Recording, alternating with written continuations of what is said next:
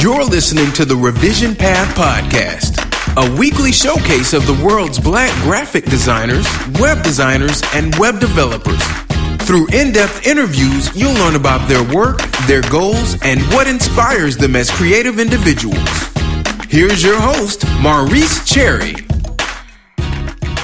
Welcome again to the Revision Path Podcast. I'm Maurice Cherry, and I've got a great interview coming up with D'Artagnan Winford, the art director at Jackson State University. But first, let's talk about our sponsors. First up, there's MailChimp.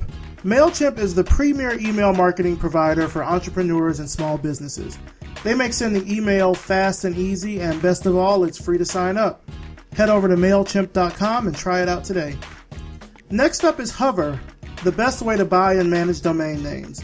One of the neat things about Hover is that they have a huge variety of domain extensions, so you can get .me, .club, .guru, and hundreds more, including country codes. Save 10% off your first purchase by using the promo code 50episodes. That's 50 episodes, all one word. That code is going to expire at the end of this month, so don't delay on that. Oh, and there's also our survey. I want you to go to revisionpath.com/survey, fill that survey out, and you'll be eligible to win a $100 Amazon.com gift card. We really need your feedback, so please take the survey and let me know your thoughts on how we can really improve and grow Revision Path.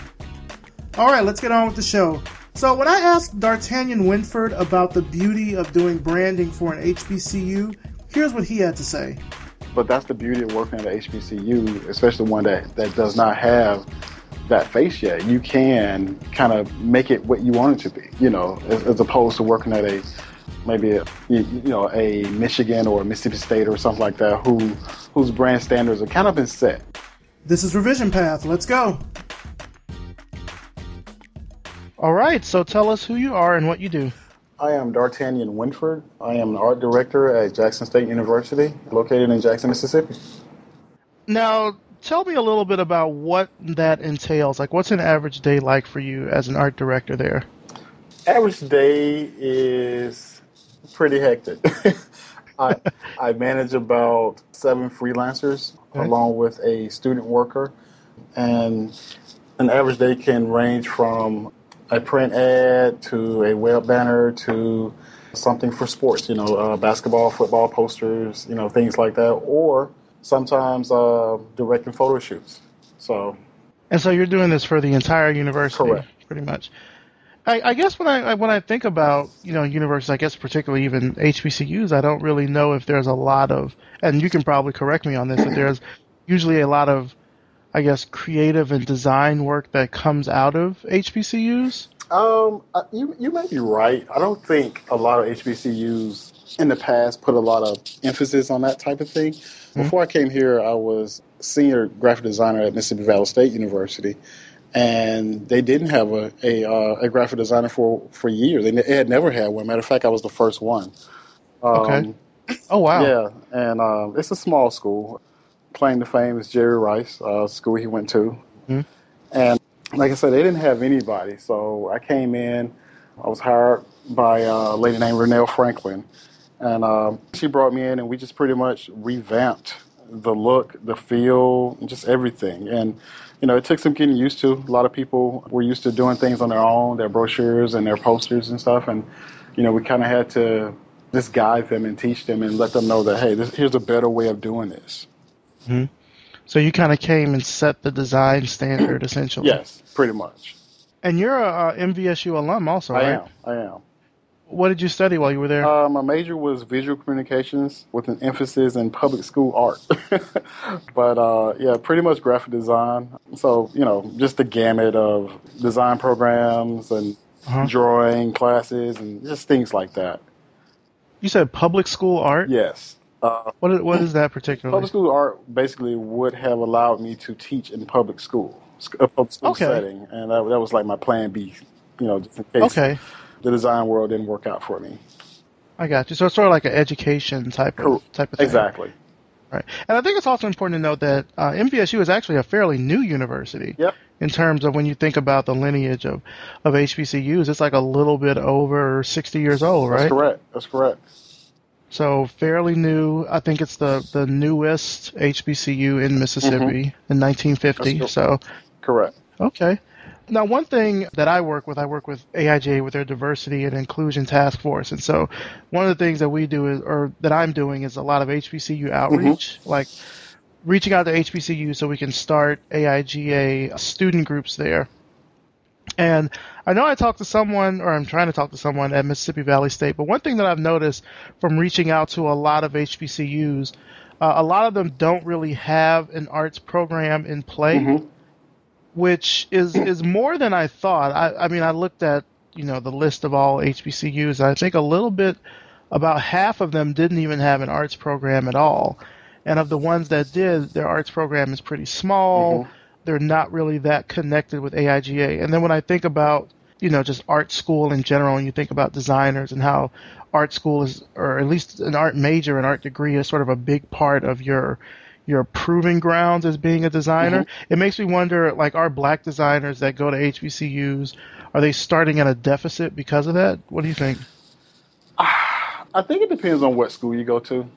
School I went to is relatively small and has gotten smaller, and so is the art program. However, I think I know I said I think it's the school you go to, but also I think it depends on the person.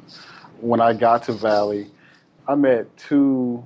They were upperclassmen. I think they might have been juniors or sophomores, but I met two guys, and we pretty much clicked. And whereas our department was small, we didn't have the fastest computers. As a matter of fact, we had the Apple 6600s. So we all had this computer that I would call the supercomputer that you would kind of wait on, wait for someone to finish. But me and those guys clicked up, and we kind of fed off each other. If they would learn something, they would share it with me, and I would learn something, I would share it with them.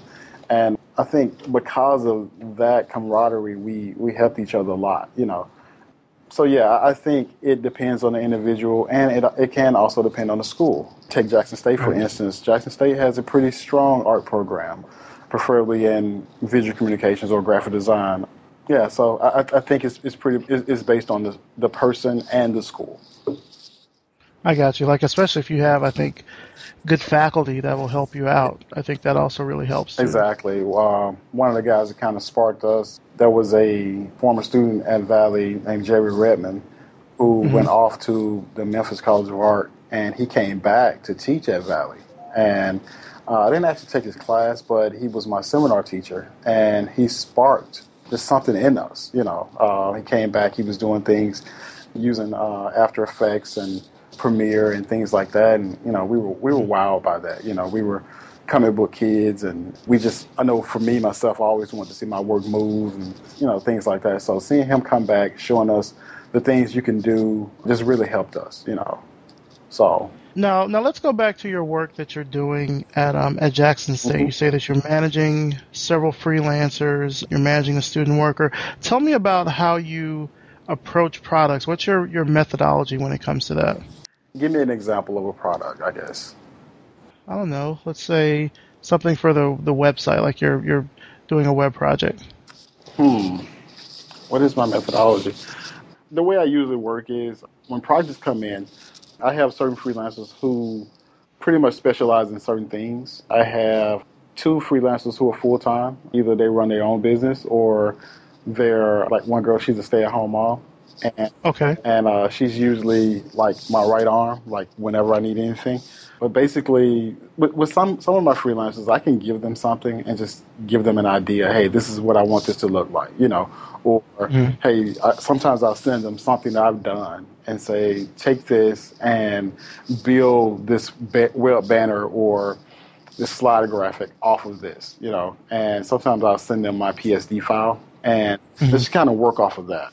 With some others, I may have to guide a little bit, but for the most part, most of my freelancers are pretty seasoned, and my job is pretty easy working with them. So I'm not sure if I answered your question, but well, I mean, I guess it also will, depend on the project too, right? Like it's like you say, some stuff is banners, some stuff is web work. It really varies, but it sounds to me though that the freelancers that you work with have a pretty good initiative. So you don't really have to give them a whole lot of direction. Exactly. I mean, there are very few times when I have to send it back and say, hey, do this, and there's some, some standards that I've set, because even here, I'm like the first, I'm not really the first designer here, but when I came in, I had to start with a fresh plate because there was nothing in place. So even here, it's kind of like starting over from Valley again, So I got you. There are standards that I've kind of set, and most of my freelancers, they see it and they can kind of pick them up, like, he likes the logo here or he likes this there. So. Well, I think it just based on what you're saying, that it sounds like you have that sort of unique, or you've had two unique opportunities to really come in somewhere and sort of set the standard, as opposed to when a lot of designers come into a place, they have to really work with what the agency or the company already has in place. Mm-hmm. You're kind of coming in and setting your own standards and saying, we're doing stuff this way because you're not the first, but you're the lead essentially. Yeah, that's the beauty of working at an HBCU, especially. Jackson State is pretty old. Jackson State was founded in 1877. Okay. But they did not have an image before I came. Mm-hmm. I actually started freelancing for Jackson State before I came to work here. And I was able to kind of build that branding or start the catalyst for that branding then. But that's the beauty of working at a HBCU, especially one that does not have that face yet. You can kind of make it what you want it to be, as opposed to working at a Michigan or a Mississippi State or something like that, whose brand standards are kind of been set. You kind of just a widget maker. You're kind of making things like the next one. Nothing is new in a sense, So having worked at two HBCUs, I'm sure you have a very unique perspective when it comes to working, doing graphic design and such in the fields of higher education. So what have you learned from both your experiences? Like if someone wanted to get into doing design work for a university, what sort of lessons would you give them? Well, one thing I would say is working here, in working here, you will get a chance to touch a lot of stuff, as opposed to maybe working at an agency where just say you're only the print guy, or you're only the web guy. Working at an HBCU or a college, you get a chance to touch a lot of stuff, from web to print to motion to being on the actual photo shoot, to directing the photo shoot. You get a chance to meet a lot of people, people come through. At Valley, we would have B.B. King, who would come through every summer, Okay. I designed matter of fact, we had a B.B. King recording studio there, and I designed a logo for it and got a chance to get him to autograph it. Nice. Yeah, here at Jackson State, we have people like Cornell West, Spike Lee coming through, Magic Johnson's coming through soon. So you get a chance to get a lot of experience, a lot of exposure, because you're designing stuff for these events. And you also, for the most part, get a lot of creative say-so, because nobody's really trying to tell you what to do, because they really don't know, and you're pretty much the go-to guy for design, anything creative. So those are the positive things. Some of the negative things are some of the turnarounds, because essentially you're an in-house designer, so some of the turnaround times aren't as favorable as you would like, but what it teaches you to do is it teaches you to work fast and efficient, and you don't waste a lot of time choosing different things. And maybe because of my experience, there are just certain things I know in my mind, like that I'm going to use, certain fonts, certain images, certain textures, to make the project work. Now, I've interviewed another designer that's nearby you in Jackson, Mississippi. Uh-huh. Tell me a little bit, what's the design scene like there? Is there a design scene there? Not as I know of. The only people I frequent are my freelancers. Okay. And like I said, they kind of specialize in different things. I don't know of a design scene here. There is an art culture here. There's several. Jackson's a unique place. You have, with it being in Mississippi, it has a rich arts culture anyway, with the blues and things like that. And you have like I said, I'm pretty sure there isn't a design culture somewhere, but I haven't noticed it. I haven't seen it. I've only been here a year now. So okay. So yeah. So you're still kind of feeling it out, so to speak. Exactly. Well, this could be another opportunity for you to kind of come in somewhere. That's true. That's true. Kind of set the stage there. That's true. I'm also I guess you call me an amateur photographer, and there's more of that culture here. There are a lot of photographers here, a lot of people I hang out with, and so I do know that scene pretty well, like who's who photographer-wise, you know. Okay. Yeah, actually, the other designer that I interviewed, she's a photographer as well. Who was she? Nikki Norwood. Nikki Norwood. I don't. Her company is Infinite Ink. In Jackson. You should check her out. Nikki Norwood. Is she on Facebook? Think so. Yeah, she should. Yeah, she's on Facebook. Okay, I'll check her out. Nikki Norwood. She does a lot of event photography, like music photography, tour photography, stuff like that. I see her. I'm looking on Facebook now. Okay. Yeah. All right. So tell me a little bit about, I guess, before you really started at MVSU. Did you have any mentors or anything that really helped you along the way, that encouraged you to really get into this field? It's interesting. I'll give you my beginning. Okay. I was enrolled in gifted art classes from like 8th grade until 12th grade. And I would say my first art mentor would have been my dad. He and I used to draw a lot. We would draw like horses and big mast ships and stuff like that. But in school, my gifted art teacher was named Donald Parker. And he would always challenge me, you know, because just like most people, you know, most young people, you get lazy. And he's the one that kind of encouraged me to go and major in art. And because he would tell me about the program that was at Valley when he was there, the art program. Of course, he was a painting major, though, but the program was really unique then. They would take them on trips to Europe, and, you know, they would go to the Louvre and get to visit the different museums and stuff and see all the classic art and stuff like that. So I would say, besides my dad, he would have been my first mentor, and I still see him from time to time now. And from there, once I got to Valley, it would have been Jerry Redmond, and he's the guy I told you who came back, and he taught there for a little while. And my other mentor would be my good friend of mine, John McCall. Okay. John and my meeting was kind of interesting. I remember coming out of high school thinking I was, top stuff. You know, I'm getting on campus, think, hey, nobody can draw better than me or whatever, blah, blah, blah.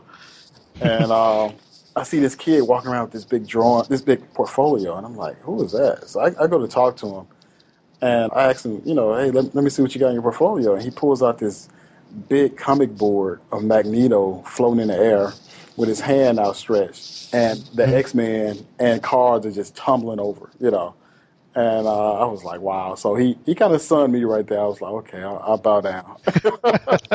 I will bow down. And I talk to John like every day, matter of fact. It's like clockwork. But he's one of the guys I kind of bounce stuff off of when I'm designing. Hey, John, take a look at this. Let me know what you think. And I really respect him as a designer. I would say those are my mentors. And there are other people I've met along the way that kind of did something to spark me a little bit to, I guess, pursue it more. I remember doing an intern, a place called the John Richard Collection, and they make a lot of high-end furniture. And my intern was not really graphic design based. I was really like painting flowers that came off this big Glee clay printer. And I remember coming in one day, and my director is a guy named Jim Seal. And Jim is like Syracuse educated and, real good guy though. And Jim was like, hey, D, our graphic designer quit yesterday. And he was like, you think you can fill in for him?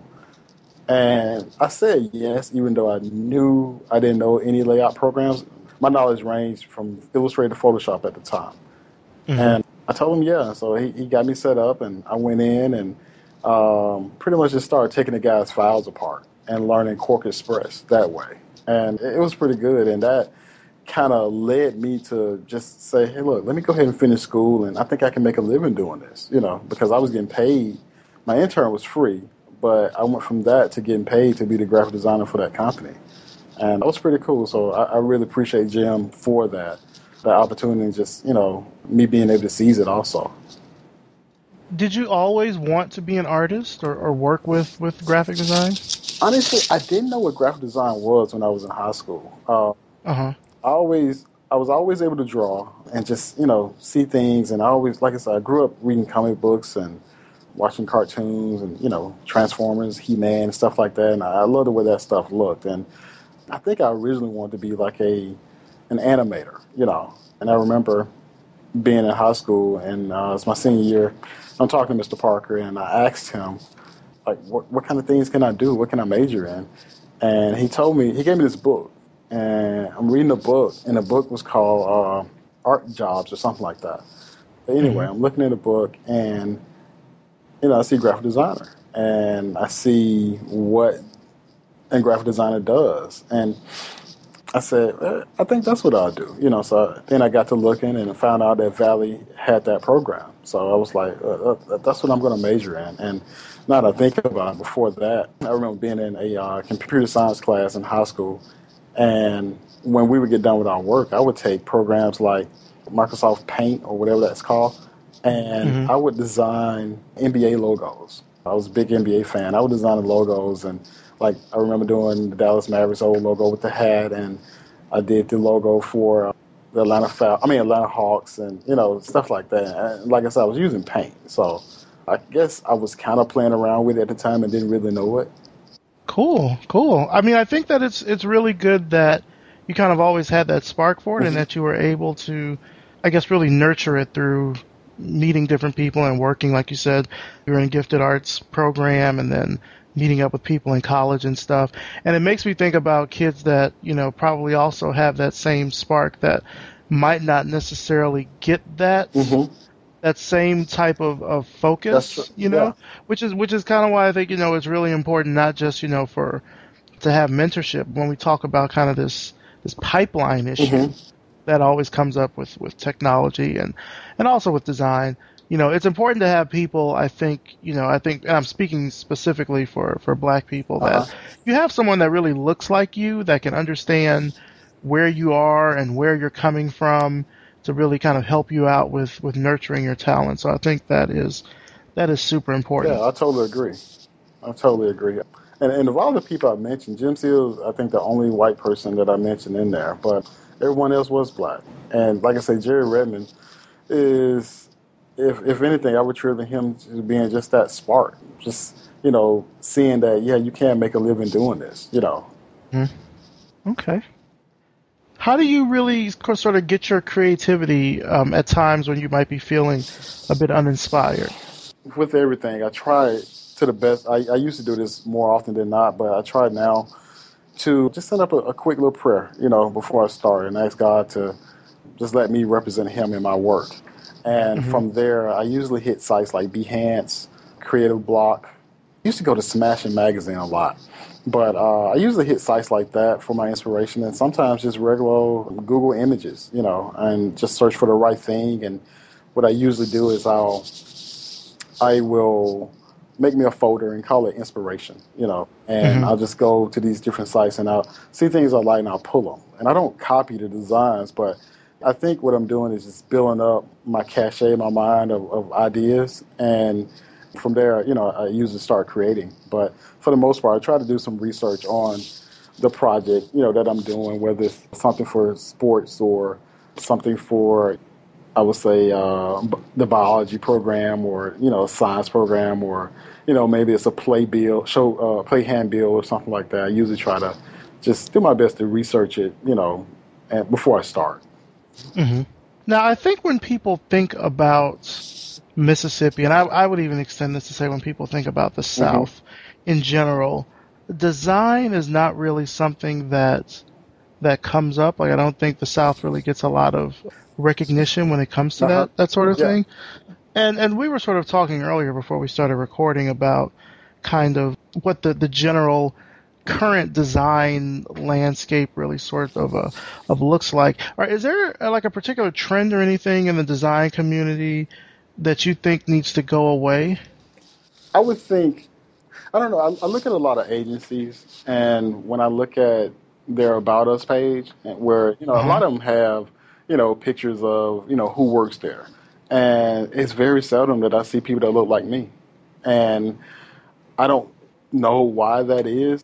I guess, because there are plenty of people like me who can design. They can design their butts off, and just for some reason we're not there. I remember I was thinking about moving one time to Alabama. We had been to a church conference there, and I like this. I like Birmingham so much, and I was like, let me see what's there, for black people. or not black people, for designers. And I ran across this site called O2 Ideas.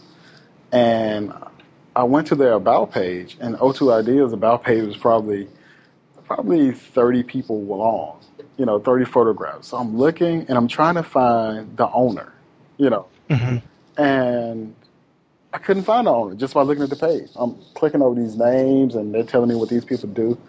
And I do a lot of Googling. So I Googled again, O2 Ideas owner or something like that. And his name, Shelly Smith, kept popping up. And I'm like, who is Shelly Smith? So I go back to the website and I do I'm working on a Mac, so I do a Command F and type in Shelly Smith. And lo and behold, Shelly Smith is this black man down towards the bottom of the page. And so I said, let me look up Shelly Smith and see what he's about. So I look him up, and Shelly Smith was a DJ in Birmingham back in the 60s. And what happened with Shelly Smith's story was he went to a hat shop one day, and this white guy waited on him. And the guy was so nice that Shelly said, I need somebody to sell my ads. I'm going to go back and ask this guy, hey, would you come sell ads for me? Because nobody would buy from a black man at that time. So Shelly went back to the guy, and the guy was like, I don't know anything about selling ads. And he was like, look, you sold me the hat. You sold me the suit. You can do it. So he taught the guy. And they pretty much formed O2 Ideas. And to this day, they have clients like Toys R Us and Home Depot. And, they're a big name company. What I admired about their site was on their About page, man, it looked like it was just diverse. I mean, it was black, whites, Latinos, Asian. It was everybody, which told me they hired the best people for the jobs, not based on color, So let's explore that a little bit. Because that's an interesting thing that you just said there. So when I hear the diversity talk, and particularly it is, around either speaker panels or hiring or things like that, the argument that tends to come up is that we're just hiring for the best talent. Like, we're not hiring towards a specific, like, we're not trying to hit a minority quota. We're not trying to have this many blacks, this many Asians, etc. Yeah. But like you said, with O2 Ideas, you kind of flip that. You said, like, you can tell that they're looking for the best talent. They're not just hiring based off of color. What do you make of that? I don't know. It could be that they got that from their catalyst. From their start. Their owner knew what it was like to be discriminated against. And for that reason, he probably didn't. He probably set that tone in his company. Hey, this is not what we're going to do. That's what I gather from that. So maybe there needs to be more of us at those higher kind of design levels to make those decisions when it comes to that. I think so. And even then, I would say, because one of my goals is to eventually own, I would say, a multicultural firm, design firm. And what I mean by that is I want everybody in there, but you're there because you're the best at what you do, not because of your color, not because of who but that's what I would want. And I think if more of us were in those positions, we could make those decisions, who to hire. And like I said, not based on their skin color, but based on a quality portfolio and a sound track record and, somebody who can actually get the job done. So I think in that vein, it can be about entrepreneurship, but it can also be about, just making sure that you have that inclusive environment that is welcome enough for everyone to work there. And I find that, and this is just from what I've heard from talking with other designers, nobody wants to be the lone minority at a place. Like, it's a lonely feeling. There are certain microaggressions that can come along with that. And I don't think that that's necessarily understood by the mainstream design community. I don't know if that's something that is readily understood. Yeah, I had an experience kind of like that. When I was doing my intern, I was one of two blacks with an office. This was a plant type setting. And so I would come in, I would clock in, and I walk past the plant area where, all the people are, assembling, where's the lamps or light fixtures or whatever. And I would walk to the back to my office, and there was this one black lady up front, and besides myself, everybody else was white, and it does feel a certain way. I feel it's weird. No, I know exactly what you mean. It can be a little hard to kind of verbalize it, but it is an odd feeling. It is. Because you're sticking out in a way that quite frankly, the reason that you're sticking out is not because of your work. You know what I mean? Like, you're sticking out just because you exist Exactly. in this space. Like, that's it. You're just here. Exactly. Which can put a lot of undue, stress and things when you're just there to do your job. Exactly. Exactly. And then you've got this sort of added, and it may seem like it's added pressure. Sometimes it is, sometimes it isn't. But there can be this pressure, when you're the only person there, when you are the minority and the majority. And I don't think that's talked about enough. Yeah. I really don't. I feel like that is swept under the rug, particularly when it comes to, diversity and like pulling up your bootstraps and all this kind of thing. They don't really talk about, and it's so interesting. I mean, we're going to, air this in the future, but right now we're recording this. It's Geek Mental Health Week. We're recording it like the last week of October. But this is Geek Mental Health Week. Gotcha. And so there's a lot of stuff that's going on now about like talking about, depression and anxiety and things like that. But these are types of things that I think affect designers of color when you're in those types of environments. And you don't even expect it.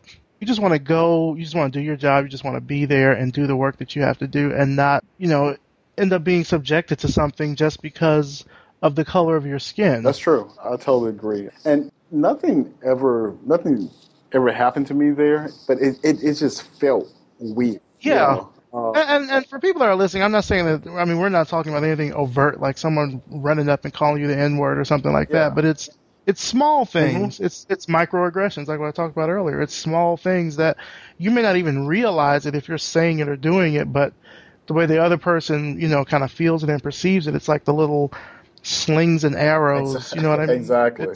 So let's kind of shift gears here a little bit. Who's offered you some of the most useful career advice, and what was that advice? I think the most useful was offered to me by a good friend. His name is Tommy Verdell. And Tommy's a real smart guy, Mississippi State educated architect. And Tommy told me, let me see if I can phrase this right. Tommy said basically to always make yourself, or always pretty much be a man of your word and be dependable. If people feel they can depend on you, they will take you a long way. And he's right. I would advise any young designer or old designer to, be a man of your word. If you say you're going to get that project done, by this time, get it done by that time. And don't play around with it, because all you have in this world is your word. And that's it, So I would say that's probably the most useful advice that I carry with me daily, What has been your biggest kind of asset or tool to success? That's a good question.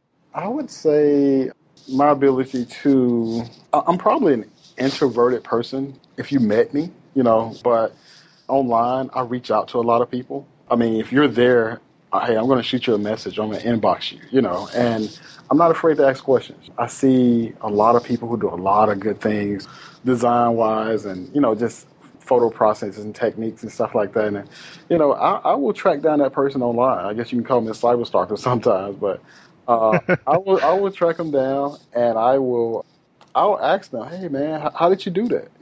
Sometimes there are some people will respond kindly and tell you, hey, they may point you to a YouTube tutorial or something like that. And then I had this one guy tell me, he pretty much couldn't tell me because that's how he makes his money, And I'm like, wow. And I'm thinking about the podcast I listened to the other day with Seth Funches, where he talked about your knowledge not being your own. You got it from somebody else, and why not share it? And, but for the most part, I would say just my ability to reach out to people to say, hey, how did you do this? Or, hey, who do you know if these people need any freelance help? I recently reached out to this guy. His name is Buddy Overstreet, and he used to be creative director for University of Alabama's athletic department. And reached out to him via Facebook, and I talked to him a couple of times, and talked to him recently, and showed him my latest football stuff from Jackson State, and just asked his take on it. And I knew he would be honest. And his response was like, "Man, you're really building this brand. I mean, this really looks really nice."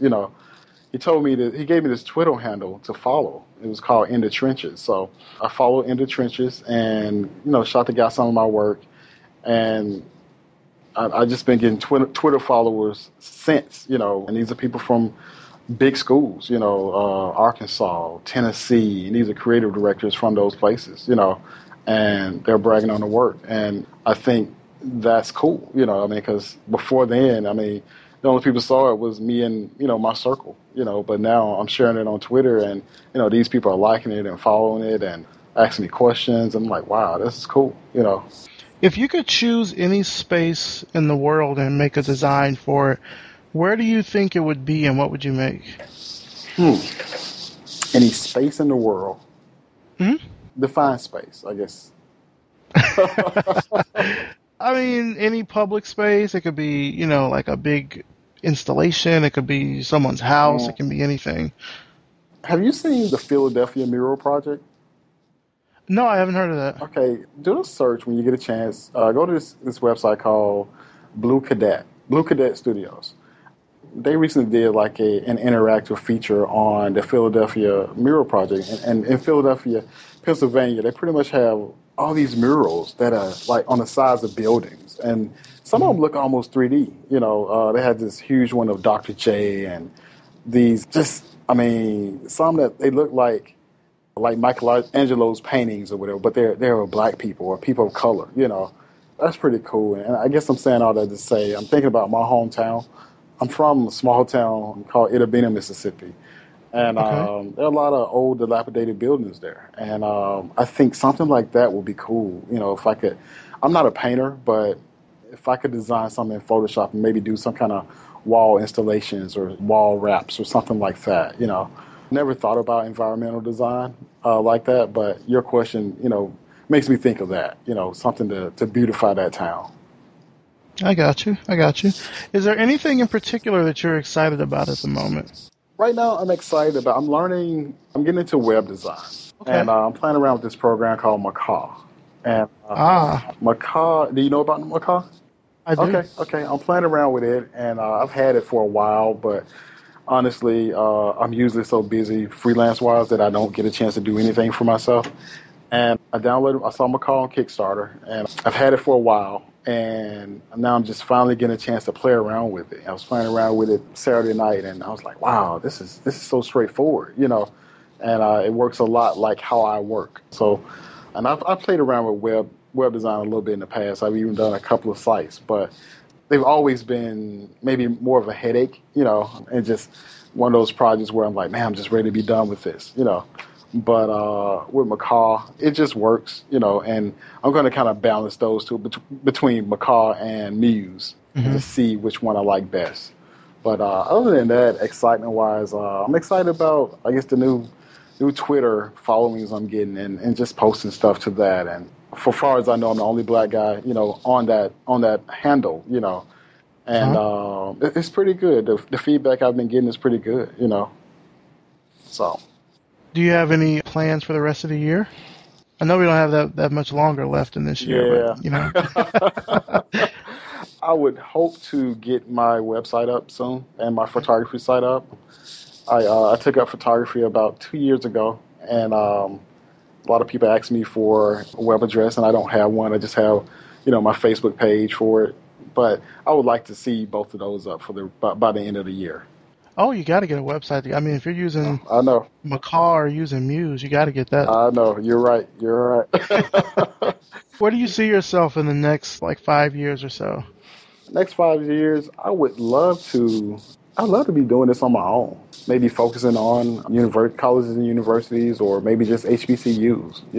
There is a market there, and like you said at the beginning, most schools don't have in-house designers. A lot of companies come and they do work for these schools, but they can't capture the essence of these schools, because they didn't have that HBCU experience, for one. Right. So I would love to be on my own with my own company, capturing that market, And let me tell you, that is a huge untapped market, I feel like. Just like I mentioned, earlier in the podcast about the work that I'm doing with AIGA, so I have to look at a lot of HBCU websites, and wow. Yeah, you're right. There is an untapped market for HBCU website design because some of them range, I mean, and I don't want to say that it's all about necessarily design, but there's definitely something that has to be done in terms of like user experience. Like just finding some things is so difficult, and and some sites are really out of date just design wise. So I totally agree. there's definitely opportunities there. So I think you could probably capitalize on that sooner than later. Yeah, and the other thing is you wouldn't believe a lot of the schools don't have vector logos. They don't have logo standards. They don't have brand standards. The seal is being used for everything. There's just things like that a lot of HBCUs aren't taking advantage of, or they don't have anyone there to take advantage of or to show them the proper way to use these things, So like you said, that's a big market. That's so interesting. Not even vector logos? Yeah, man. I think about even here, there's still some logos that people request here that aren't vectorized, and it's because they never had anybody in place to do that. So they just like made it in Photoshop or something? Correct. So you may get a JPEG or, I shouldn't laugh at that. I'm sorry, but wow. No, you're seriously, wow. That's what you would get, See, there's an opportunity there. Yep. Get that service out there. I'm pretty sure there are. I'm just even thinking, I went to Morehouse, and I'm just thinking about my alma mater's website and how bad it is. Like, yeah, there's an opportunity there. Exactly. Just to bring things into the 21st century. Exactly. Because one thing that I know, and I don't know, and maybe you can answer this, are there sort of particular trends as it comes, when it comes down to education and like university design? Are there any sort of special considerations, like more things for mobile or what? Is there any sort of special things we need to know about? I think they need to move towards mobile more. Okay. I think, and I know with HBCUs, people for some reason like to see paper. They want it printed out when, everything doesn't need to be printed out because kids these days are using their phones, their iPads. Jackson State has a great thing going on here. They have an iPad initiative where every incoming freshman gets an iPad, And, oh, wow. Yeah, and there's I've never heard of that for an HBCU. That's amazing. Oh, yeah, man, it's big. We are an Apple distinguished school, and matter of fact, Apple's coming on campus, I think, next week, or maybe week after that. But anyway, yeah, Jackson State is moving. I think we're top of a lot of predominantly white schools when it comes to technology and how we're integrating it into classrooms.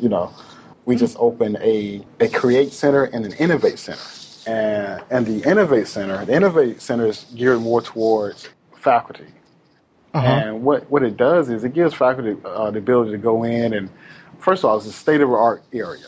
New furniture, everything's ergonomical, and it basically gives them a space to go and create things for their students, whether it be podcast or, audio or visual podcasts or just whatever they need to be able to, they have those tools in there to be able to create. And we just, about 2 weeks ago, we opened the Create Center. And the Create Center is geared towards students. And there they have, it's basically a lab where students can go in and like every program pretty much known to man that Adobe makes or, pretty much anybody makes is on those systems. And students can go in there and create. They can print 3D. They can just do whatever they need to for class. So basically, there is no excuse anymore. So Jackson State is doing big. We're making. I think they're. That is huge. Yeah. I'm super surprised to hear about something like that coming out of an HBCU. Oh man, like I told you, Apple's coming in a few weeks. They're coming to view it, and they're bringing people from other predominantly white schools to see it. Because. Nobody else is doing it in the country. Some schools are doing it, but they're not doing it at that level, So, yeah, we're doing big things here, man. We just had a cyber learning summit last spring. And that was pretty big, and I think we're having another one of those. But, technology. Getting back to the technology thing, I think HBCUs can do a better job of moving towards that. and maybe doing away with so much paper, I mean, because like I said, technology is the wave of the future, or it is now, and it's ever evolving, Yeah. and There's one HBCU website. I'm not going to name the name, but there's one site I went to, and every link is a PDF, which blew my mind because I was just looking for something like a really simple. I was just looking for the contact information for the art department, and like every link is a PDF, and it's not even like an OCR PDF. Yeah. It's like someone scanned in a sheet of paper, and it's lopsided and a little color corrected, and everything was a PDF. I'm like, how am I supposed to this is ridiculous. How is someone supposed to find information this way? I believe you. I mean, I was somewhere, I won't name what school, but I asked a lady to send me, oh man, what was it? I know, it was a form she wanted me to redesign. I asked her to send it to me. And I was like, send me your Word document or your PDF. And so she sends it to me, and I open it, and she basically took the original file that she printed out, scanned it back in, and sent it to me. And I was like, wow. So there is a big education gap that is present, And, Well, and let's talk about that just a little bit. I mean, not necessarily about education, but so when I talk to a lot of HBCUs, the main thing that I hear from them about, maybe a lack of a design program or an arts program or things like this boils down to funding. Is this something that Jackson State has kind of cracked the code on, or how does that work out? I don't think so. I think Jackson State maybe is more intentional about where it puts its dollars, Okay. Now, some HBCUs do go through funding issues. I know at Valley, because of the low enrollment, we were going through funding issues. Jackson State doesn't have that problem.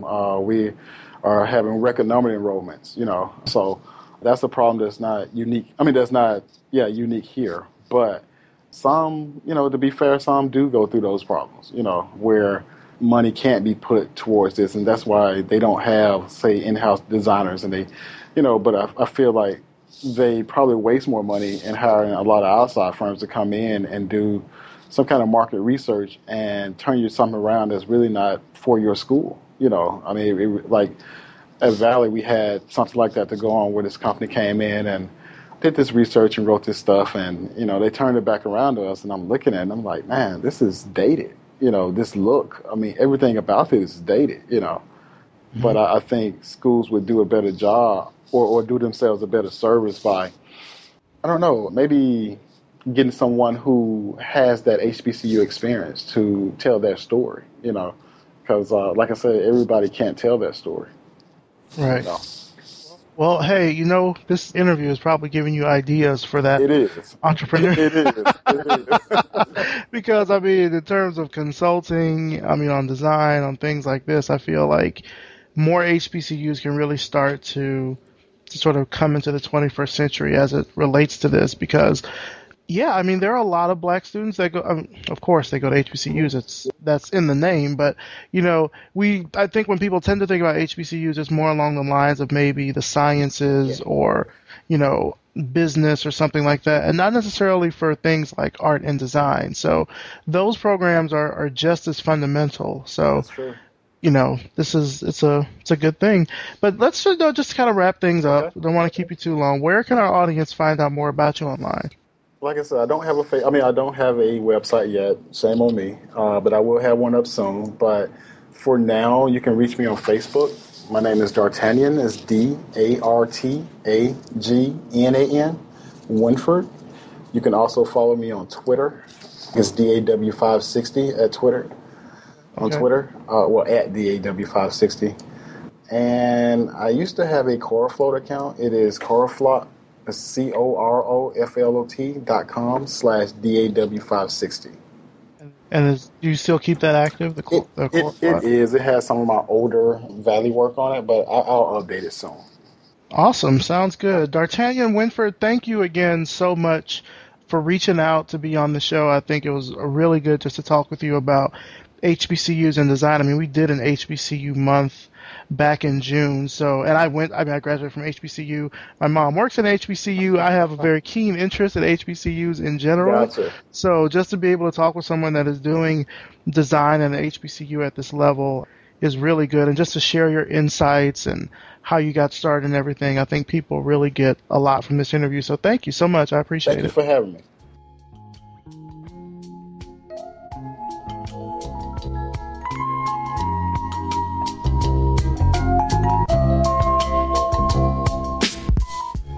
That's it for this week. Thanks to D'Artagnan Winford for a great interview, and of course, thanks to you for tuning in. You can find out more about D'Artagnan at the links that we're going to have in the show notes. You can just head on over to revisionpath.com, check those out. Of course, much thanks to our lovely sponsors, MailChimp and Hover. MailChimp has you covered when it comes to emails. They send out over 500 million emails a day, so you know that's legit. Sign up for a free account today at MailChimp.com. And of course, there's Hover. Hover makes registering and domain names super, super easy. When you've got a great idea and you want to secure a domain name for it, head on over to Hover.